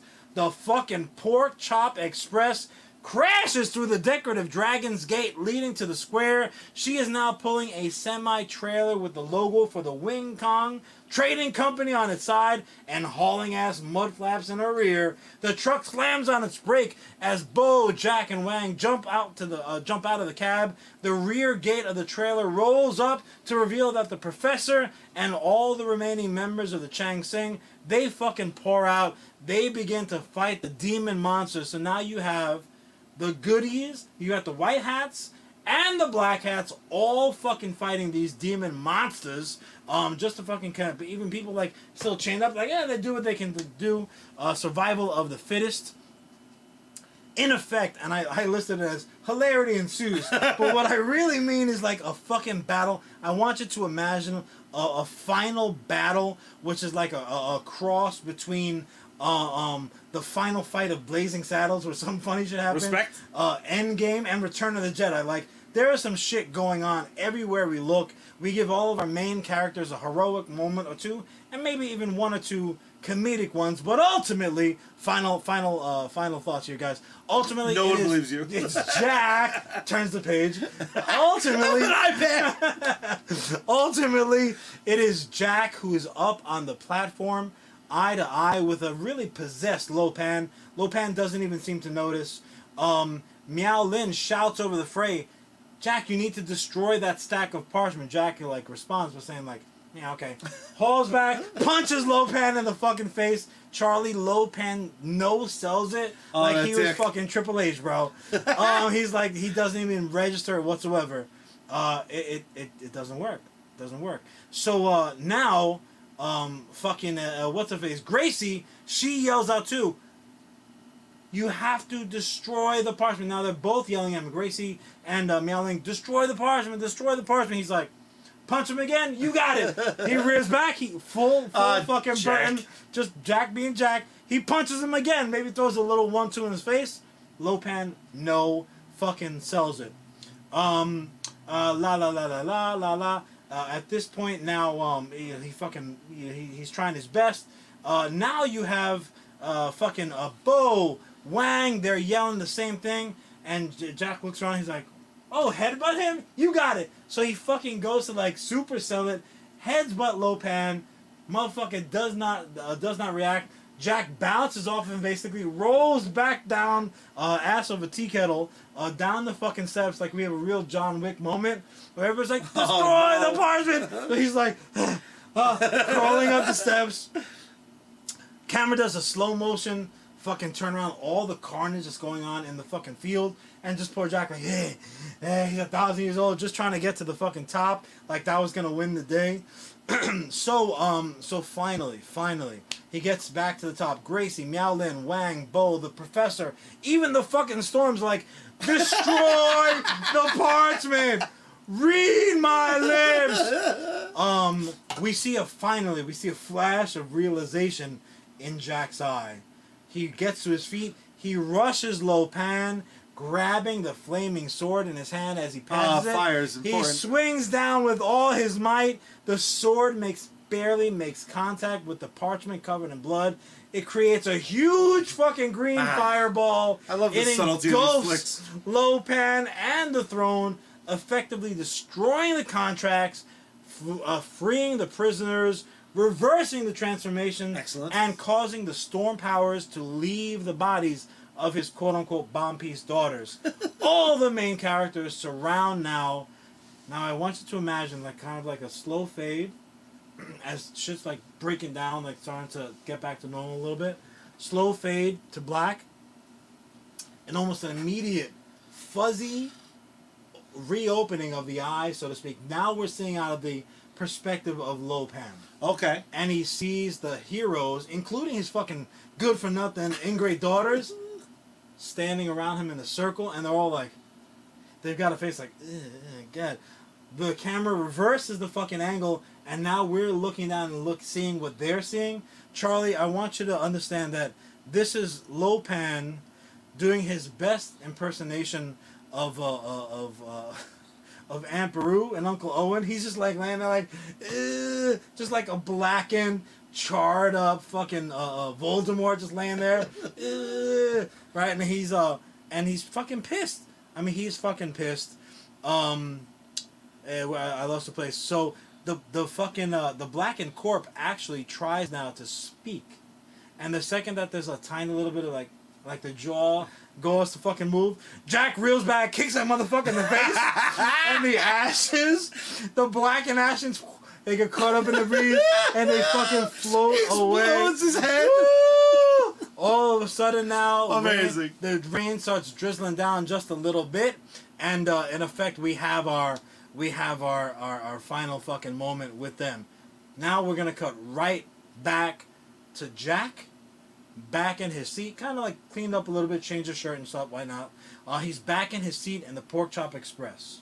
The rain is falling a little bit more steadily now, but the road is mostly open in front of him. He has a wistful smile on his face. The burning sword sits in a gun rack. It's in a gun rack behind the driver's seat, and he absent-mindedly strokes the chrome demon skull that was knocked from his grill in the big fight, Amazing. but now rides shotgun in the seat next to him. Suddenly, a female voice bursts to life on the CB. We think at first it's Gracie. But then the voice asks, where the hell have you been? Jobs have been piling up, and have you even made your last fucking truck payment? Jack smiles and gives the stroke one last pat and sits back. Yeah, honey, the check is in the mail. Camera pans back to reveal a city skyline on the horizon, spins back around to see Jack's rueful smile. Just before the credits roll, the sword begins to glow. Credits roll. Waiting in the 80s by the Coudeville Boys plays, also known as John Carpenter's fucking bad ass band. Credits roll over something that sounds like this. You're gonna get blocked. You got 5 more seconds. Perfect song for it. Amazing. And now go ahead and kill that so we don't get demonetized. Money, please. I do have one important note. Dude, hit me. This is not a film. This is not a film. This is a premiere season of television that we can make a huge fucking deal about. In my head, I imagine you break this into 6 episodes, 6-hour-long episodes. You really fucking milk it, and I think even though we're on a streaming service, once a week we drop it. Every episode is a huge build-up. I have one mandatory insistence, and I will give you your streaming fucking show of the decade. I insist that we pay streaming residuals to all of our actors in order to set the market on a new level, give these actors what they deserve. We got a deal?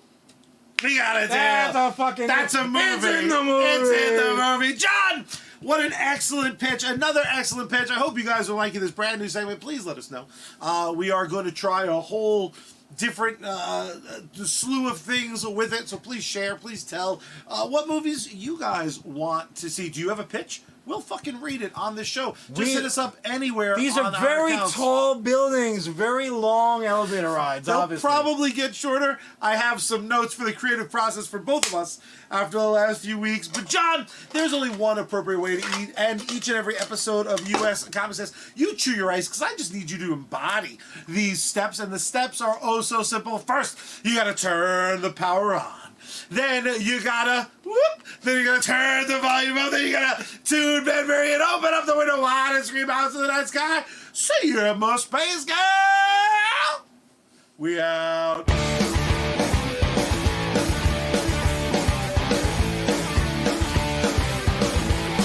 Do you remember when we had that time? Wasting a day away on nothing. Didn't care, nothing on my mind. Didn't know where this shit was coming. And I can't find that peace of mind that comes from thinking everything's alright. I'm just trying to write one more song. Just a few chords that ain't gonna take long. When I wait, I waste another day. I'm just trying to write one more song. Gets harder the more you live on. Just wish I had something to say.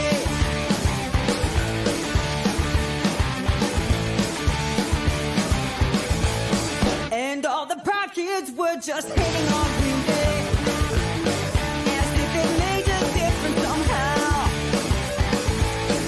But at that gig I was so blown away, trying to catch a spark again right now. But I don't know where the time goes. I gotta get it down before it gets past. I'm just trying to write one more song. Just a few chords that ain't gonna take long. When I wait, I waste another day. I'm just trying to write one more song. Gets harder the more you live on. Just wish I had something to say.